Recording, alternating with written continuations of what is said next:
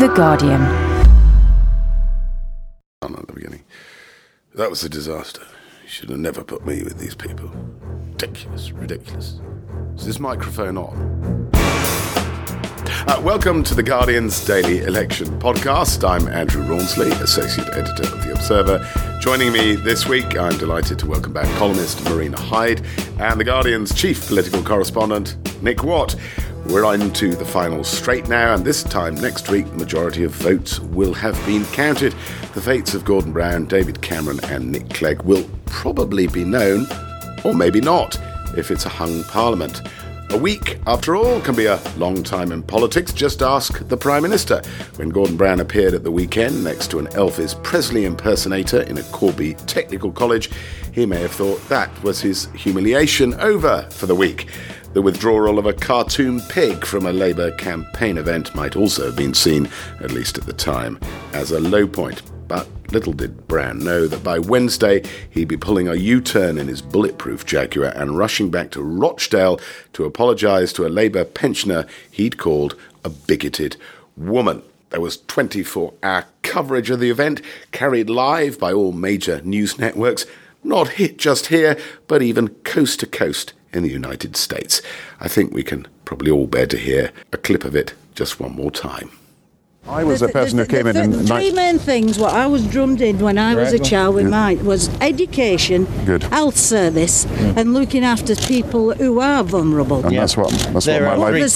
But there's too many people now who aren't vulnerable, but they can claim, and people who are vulnerable can't get claimed. But they shouldn't be doing that. There is no life on the dole for people anymore. If you're unemployed, you've got to go back to work. You can't say anything about the immigrants, because you're saying that but all these Eastern Europeans what are coming in, where are they flocking from? 1 million people come from Europe, but 1 million British people have gone into Europe. You do know there's a lot of British people staying in Europe as well. Look, come back to what your initial principles, helping people. That's what we're in the business of doing. A decent health service, that's really important, and education. Now, these are the things that we have tried to do. We're going to maintain the schools so that we can make sure that people have that chance to get on. Thanks, Gordon. Thanks very much. Thanks. Take care. Thanks very much. Okay. Look after you. Good to see you all. Okay. Good to see you. Thanks very much. That was a disaster. Well, should never have put me with that woman. Whose idea was that? I don't know. I didn't see. It was Sue, I think. They're just ridiculous. I'm not sure they'll go with that one. They will go with it. What did she say? Everything. She's just a sort of bigoted woman that said she used to be Labour. I mean, it's ridiculous. Marina, shortly after that, Gordon Brown then went on his penitential pilgrimage to Mrs. Duffy's home to grovel in person to her.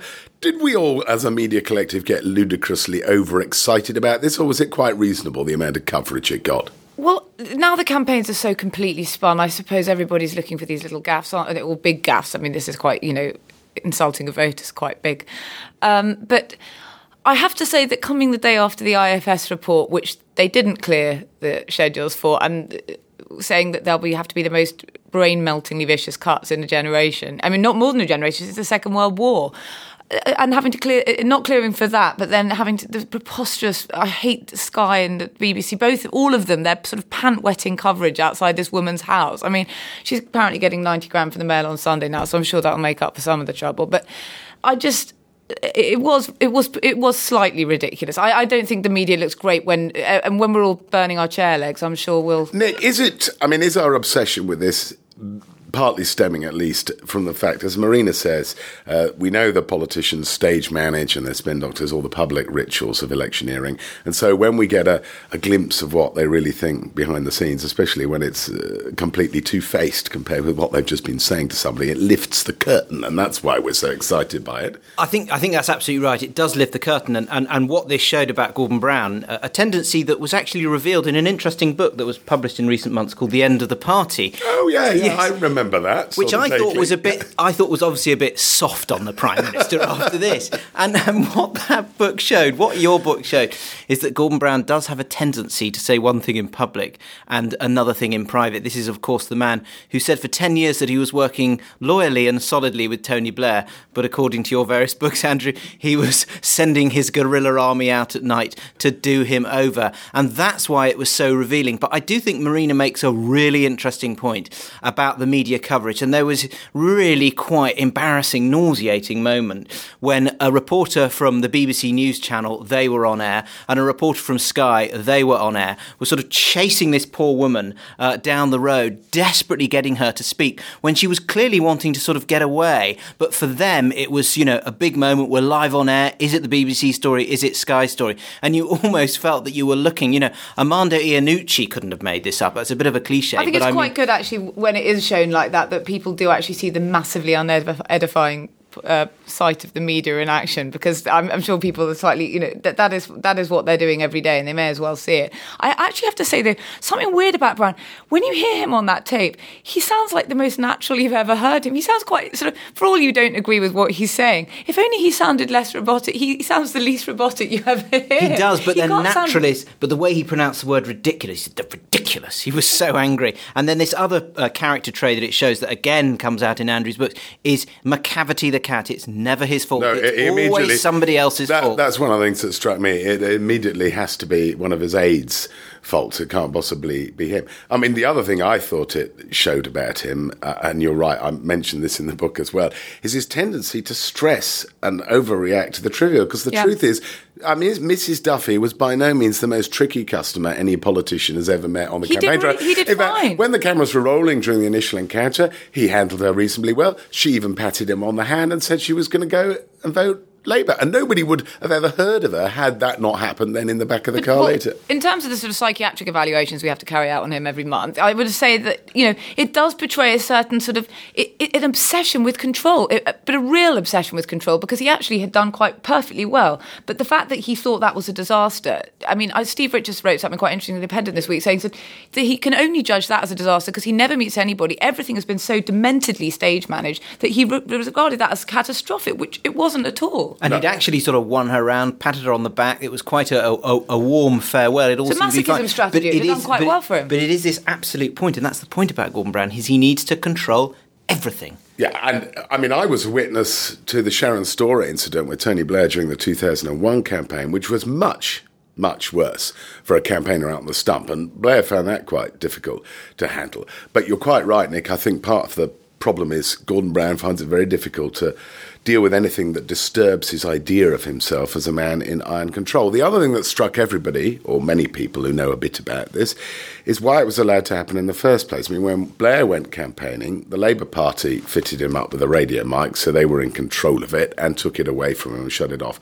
Why was nobody doing the really basic thing of saying to the Prime Minister, when you've got a radio mic on, have you switched it off? What about when he goes to apologise in the Jeremy Vine studio? Why did no one say to him, oh, by the way, you're being filmed now, so it's best if you don't slump with your head in your hand and then rip your headphones off and stalk out at the end of it? I mean, it's a problem when you have a weak candidate. I mean, Alistair Campbell wrote on his blog that the understanding he had with the broadcasters that something recorded from a microphone would only be used if it had been filmed. So in other words, they knew that it was reasonably public.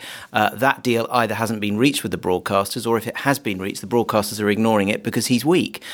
Tony Blair didn't get into trouble because he was a powerful, authoritative Prime Minister. The broadcaster treated him with respect. Who was the last Prime Minister that got into problem with a microphone? It was John Major. He was a weak Prime Minister. He wasn't treated with respect. Oh, and so Tony Blair had his Yo Blair moment. He did, yeah. And that was towards the end of it, and that was an international thing. But the British broadcasters are just not treating him with respect. But there is another technical problem, which is that Gordon Brown just has quite junior people with him, and they just don't know this. They're not doing the basic stuff of telling him, for example, in the Jeremy Vine interview, watch out, there's a camera in the studio. Marina, you surprised, because we're constantly told, of course, that politics has got more and more slick and presidential and ruthlessly gridded, and yet they can't actually do the basics, which is to just have some junior. You could have a junior aide going around with the Prime Minister whose sole responsibility is to make sure the radio mic is switched off when he's not performing. Absolutely. It's very odd how sort of homespun and kind of lowly it is when you think I mean, it's not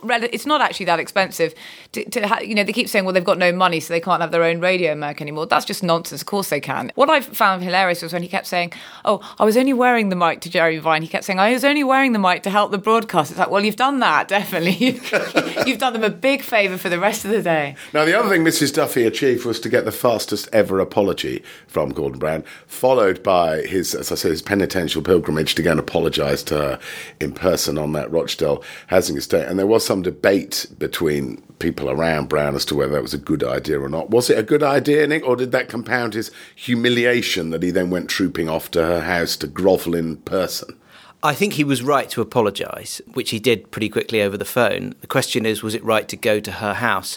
On balance, probably not a good idea, no, because I think it would have only really worked if she had come out of the house with him and said, I've accepted the apology, I understand in the heat of the campaign the Prime Minister's something he regrets, and I'm now going to go back and do what I've always done, which is I'm going to vote Labour, here's my postal vote, I'm posting it right now. I think it would have only worked if that had happened. That didn't happen, and so it made him look a little weak that he walked into the house, he was there for 40 minutes, came out on his own, no sign of her. But it was moronic. I mean, they couldn't move on from it at all. It was perfectly reasonable to say, look, I'm really sorry, and then say, I've spoken to her and, I'll be catching up with her again later tonight. To actually go and have the cameras outside a small terraced house, a person who has absolutely no reason to be in the news at all, and camp them out there for the satellite trucks there all night, there the next morning when she's trying to get up in the morning. It's a bit cruel to bring the press to her door. But it shows the two sides of his character. On the one hand, you see this rather dark side of saying something in public and then another thing in private. And the other side to him is a very humane and very caring side.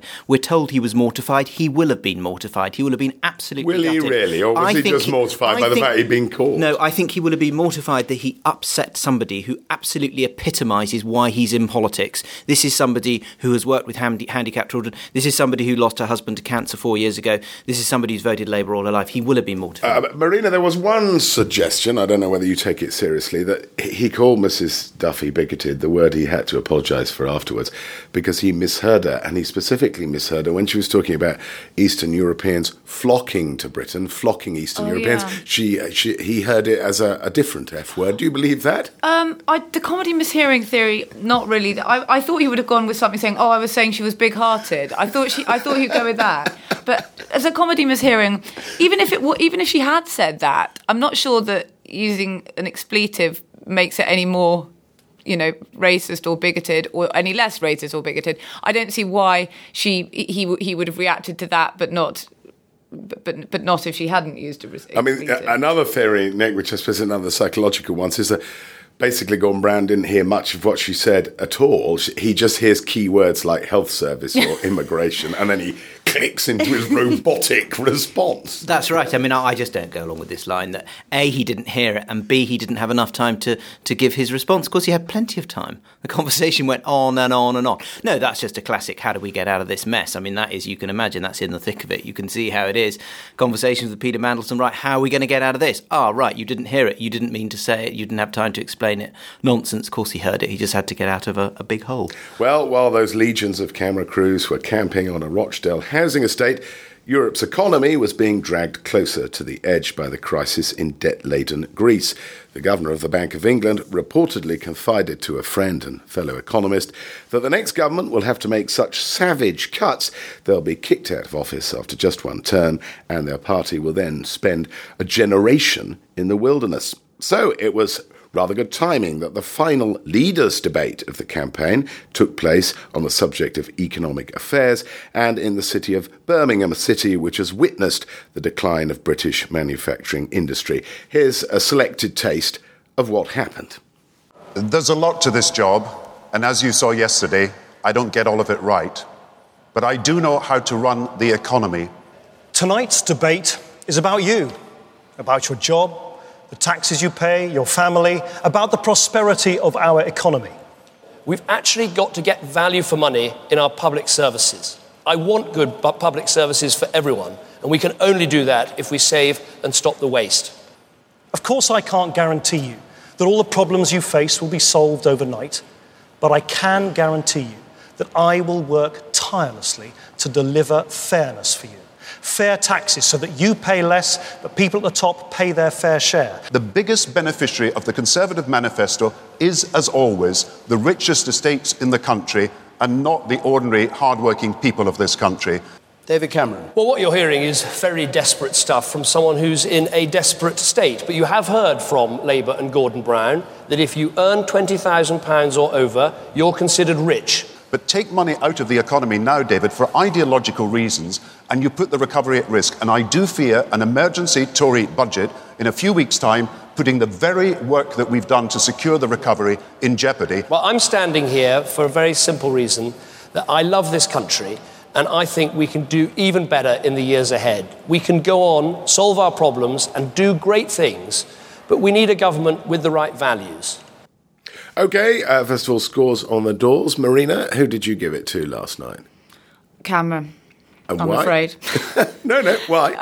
I just, against all my wishes, I'm afraid that there just suddenly came a point where I just thought he was sort of resonating in that right way. Much as I may find him gassy and other people may find him, I have to think there's a feeling in my waters now that it's going his way. Well, I would tend to agree with you that of David Cameron's three performances, that was the best. Probably of Nick Clegg's performances, he was fine, but that was probably the weakest of his three. And Gordon Brown was quite solid, but he needed to be more than solid. He needed, if he was going to change the dynamic of this election, he needed to do more than that. And he tried, but he didn't find a killer blow on Cameron. Would you agree, Nick? Yeah, I agree. I mean, Gordon Brown needs us to be sitting here this morning saying, well, I mean, wasn't that fantastic? We've always said he has a bit of difficulty getting through, but hey, he wasn't exactly dancing, but wow, he was really authoritative. And David Cameron, he was knocked on the floor. Didn't happen. Completely agree with Marina. David Cameron won that debate, and I think he won it because he had the great combination of being authoritative but also positive. Gordon Brown just seemed really negative. You're going to take us back to the 1930s.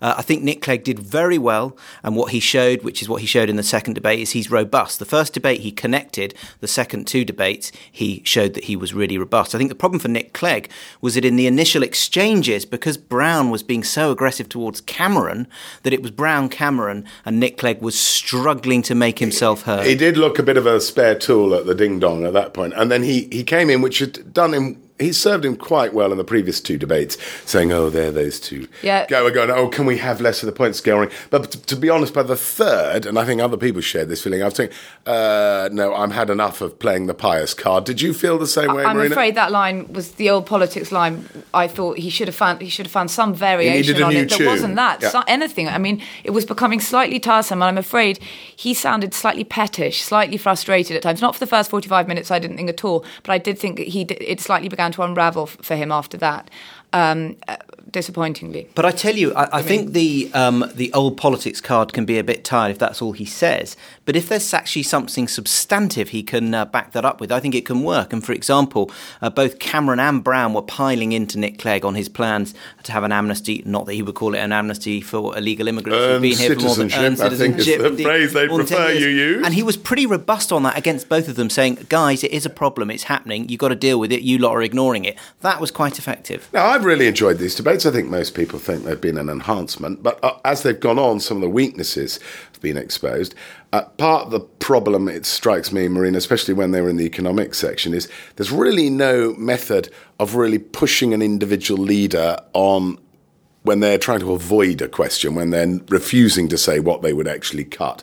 The moderator in that case, David Dimbleby, who probably looked more prime ministerial than anybody else up on the platform, the moderator's not allowed to, and the members of the audience aren't, and so if the leaders don't successfully do it to themselves, you never get that really rigorous interrogation of a position. I agree, and I think that by this stage in the campaign, you've heard so many of those anecdotes before. I mean, God, if I have to hear that one more time from Cameron about the house he walks, the guy who has to go to work, walking past the house with all the curtains shut when no one else works. You've heard all these, and you've actually heard the same, almost exact same formulations of words, and it does actually become slightly, like sort of two arguments having arguments with each other. And you've heard all of that. It's policies, not really policies arguing, sort of sound bites arguing with each other. And I think that was definitely exposed by last night. And I do have to say that, I'm going to get in trouble for saying this, but here we go. But by last night's debate, you were sort of thinking this is now getting a bit boring because it's a bit. No, you're not supposed to say that. No, it's fine. You say what you like. It's a bit repetitive. We've heard this before, and it gets back to the point that you say, that there isn't the rigorous scrutiny of them. And guess why? Oh, it's because the politicians drew up the rules.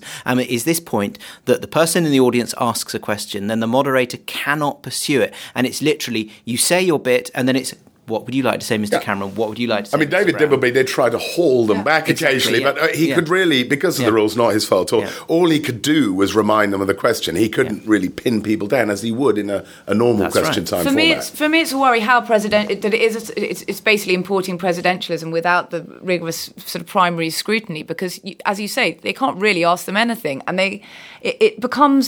it does become slightly X-Factor-ish. I must, as several people have remarked, it does become slightly X-Factor-ish, I'm afraid, and you can't interrogate them. That's right. And that what's interesting about this campaign is that at one level it is incredibly exciting, and it has been set alight by these television debates.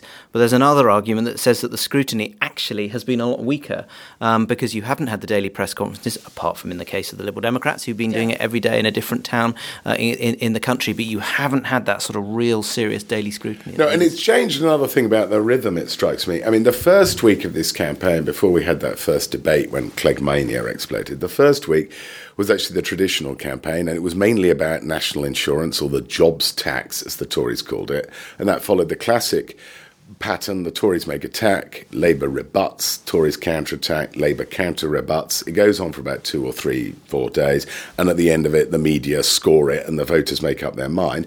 And you do have a sort of intense bit of heat put on one area of policy. That doesn't happen as a result of these debates, does it? No, absolutely not. You're waiting for the next debate. And I think what it's actually made us is that everyone's gone on over the last few years that everyone becomes so interested in process, and everyone can't stop talking about process. You're almost all ordinary, completely ordinary, normal voters who might actually wish to listen to politics are constantly having to hear, what's happening in the spin room. All the news channels are doing what's happening in the spin room, what's happening with the worm. I wonder whether people are, for all the emphasis on the excitement of being part of like American-style politics, I think that the policies have really, really fallen by the way. Journalists seem to get enormously excited by the appearance of the Dark Lord Peter Mandelson in their spin room, and they're going on about it frantically. I would have thought that leaves most voters cold, doesn't it, Nick? Yes, I would have thought so. It's very, very Beltway. And the way that, the spin room and he makes his appearance. And also, I would have thought it is, it's a turn off what they're doing. Peter Mandelson is declaring it's a victory within 5 seconds of the debate starting. Peter Mandelson did show his great strength in the first debate when he conceded that Nick Clegg had won, but then he said, hey, Gordon Brown was good on substance and David Cameron was insubstantial. That showed how clever he is. You don't come out there sort of saying all absolute triumph when it's not.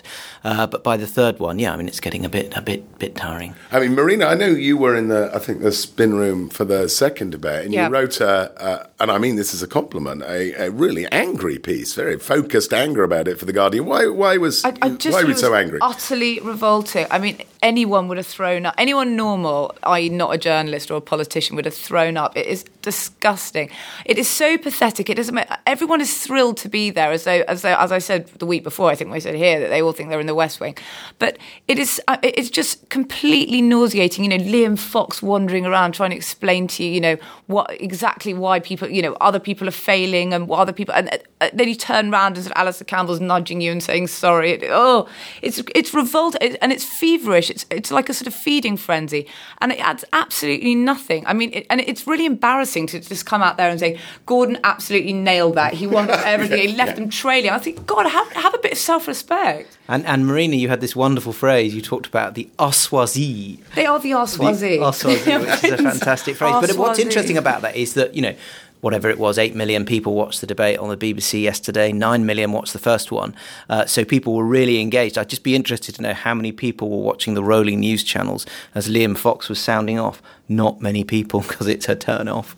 Right, as the bloke who looked a bit like Elvis at the Corby Technical College might have said, it's now or never. Prediction time. Do you have a vague idea how the rest of the campaign might fold? I've got a feeling in my waters now that it's a Cameron with a small majority. Why? I just felt it. You get, that's not for me, it's a sinking feeling, but obviously for other people it may be a feeling of delight that their leader will be storming into number, or not storming, sort of limping with a small majority into number 10. For me, something just changed. I think you just feel something has changed now, and you can feel it when it's happened. And I think that something has definitely changed, and I'm afraid that I don't think the momentum will go. Looking at the polls at the moment, I mean, the Conservatives still not quite got the lead they need, but they would suggest, Nick, that the momentum probably with the Conservatives. Is there any, certainly not with Labour, is there any way back for Labour, do you think? I think it's looking pretty difficult. I mean, I think the only way back for Labour is if the electorate say, look, that was a fantastic holiday romance with Nick Clegg, but, you know, it's over and we've got to go home and we're not taking him back to the parents. And if that happens and the Lib Dems then go down into the early 20s, then I think you could well find that Labour could be inching up, not to win, but to avoid an absolute disaster. But yes, I mean, I think it's pretty much looking, it feels very much as if the Conservatives are now back in contention. The Liberal Democrats have sort of reached their high water mark and are probably on the way down. No way they could have a second surge? No. They may well do. They may. I mean, hey, who knows? I mean, you know, anyone who predicts this election, who would be a fool because it's been a very unpredictable election. But it feels like the initiative is now with Cameron. It feels like he will be Prime Minister. The question is, will he be Prime Minister with a minority administration or Prime Minister with a majority administration? And we shouldn't forget that even, let's say, the Liberal Democrats do as well as they did last time, that's going to make life very difficult for David Cameron. Yeah, Marina, do you agree? Yes, I mean, it is. It's sad for me because I think that these moods for change that we all get quite seduced by in this country, you know, you had it after the banking crisis, everyone's talking, and you had it after MPs' expenses, people talk about written constitutions, but nothing ever really changes. It stays the same. And I think that at some quite elemental level, we don't like change enough in this country. But isn't that the potency of the Lib Dem message, potentially, just potentially? Evidently not. I don't think it will be. Here's, I suppose, what could be the nightmare scenario for Labour, Nick, and I see sort of clever old birds like Paddy Ashdown trying to frame the rest of the contest like this to say, actually, Labour's basically out of it. It's now Tories versus Lib Dems. The country wants change, so the question is what sort of change? So the Liberals trying to squeeze Labour, a reversal of the normal dynamic of the last week of a campaign. Do you think Labour people, when you talk to them, are worrying about that? I mean, I'm sure, absolutely. But I mean, what they're worried about, I think, is not the Liberal Democrats displacing them in number of seats. It's obviously the Liberal Democrats displacing them in percentage terms and then obviously robbing them of important seats. But I mean, it's all very well for Paddy Ashdown to say, you know, we're going to displace Labour, but in seats, that's just not going to happen. Remember 1983, the SDP alliance got, I think it was 25.4% of the vote. Labour got 27.6%, so there's 2 percentage points between them, but there was an absolute gulf in the number of seats. Was it 22-ish alliance seats and 209 Labour seats? So at the end of the day, you do come back to our glorious first-past-the-post system. It is very, very, very difficult for a third party to make a breakthrough with that system. Now, I don't know if you two have got your campaign schedule for the next few days fully worked out, but Marina, is there anything you're particularly looking forward to? I don't actually know any of my schedule for the next few days. Anything could happen. Anything could happen. I deploy even quicker than Saddam's non-existent weapons of mass destruction. I will be on the train. Just let me know where I'm going. Nick? Well, obviously the great excitement of today is the return of Tony Blair. We haven't seen him for a few weeks. He made a very good speech a couple of weeks ago. Cometh the hour, cometh the tan. Indeed, absolutely, in Sedgefield with that sort of slightly irritating transatlantic accent where he did quite an effective attack on the Tories. He's back today. Let's see how that goes down. Yeah, well, let's just talk quickly about him. Marina, bonus or liability for Labour, the reappearance of Tony Blair? Oh, God. I mean, we keep saying who can call it in this election, but their polling must be telling them that. And I actually thought he'd be more after that first speech, which I thought was actually really good. The one in Sedgefield. Yes, the one in Sedgefield. I thought that they would use him more, oddly, because their polling must be telling them that it plays well. To be honest, I think they should just throw anything at it now. So if I don't know if it'll lose them anything. I think where Blair is particularly effective is that David Cameron and George Osborne believed and still believe that Tony Blair was unbeatable. They just simply couldn't beat him. So in that sense, he destabilises them. He makes the argument against the Conservatives very effectively, says they talk a moderate game, but hey, they would make us irrelevant in Europe. So in that sense, he can be quite effective, but I think it's a bit late in the day. And the other thing is we shouldn't forget, we all say, the glory days of when Tony Blair won 3 victories for the Labour Party. But let's not forget in 2005, his polling showed him if this campaign campaign is down to you, Tony, we're going to be in trouble. So who did he call upon? Who did he buy an ice cream for? Who did he have by his side? Gordon Brown. Ah, the whirligig of time. Alas, that's all we have time for this week. Many thanks to my guests Nick Watt and Marina Hyde. They'll continue to cover all the action from the campaign trail in The Guardian. I'm off to address my column for Sunday's Observer. Guardian Election Daily returns on Monday with Sir Michael White. The producer was Phil Maynard. You've been listening to Andrew Rawnsley. Thanks for joining us. For more great downloads, go to guardian.co.uk/audio.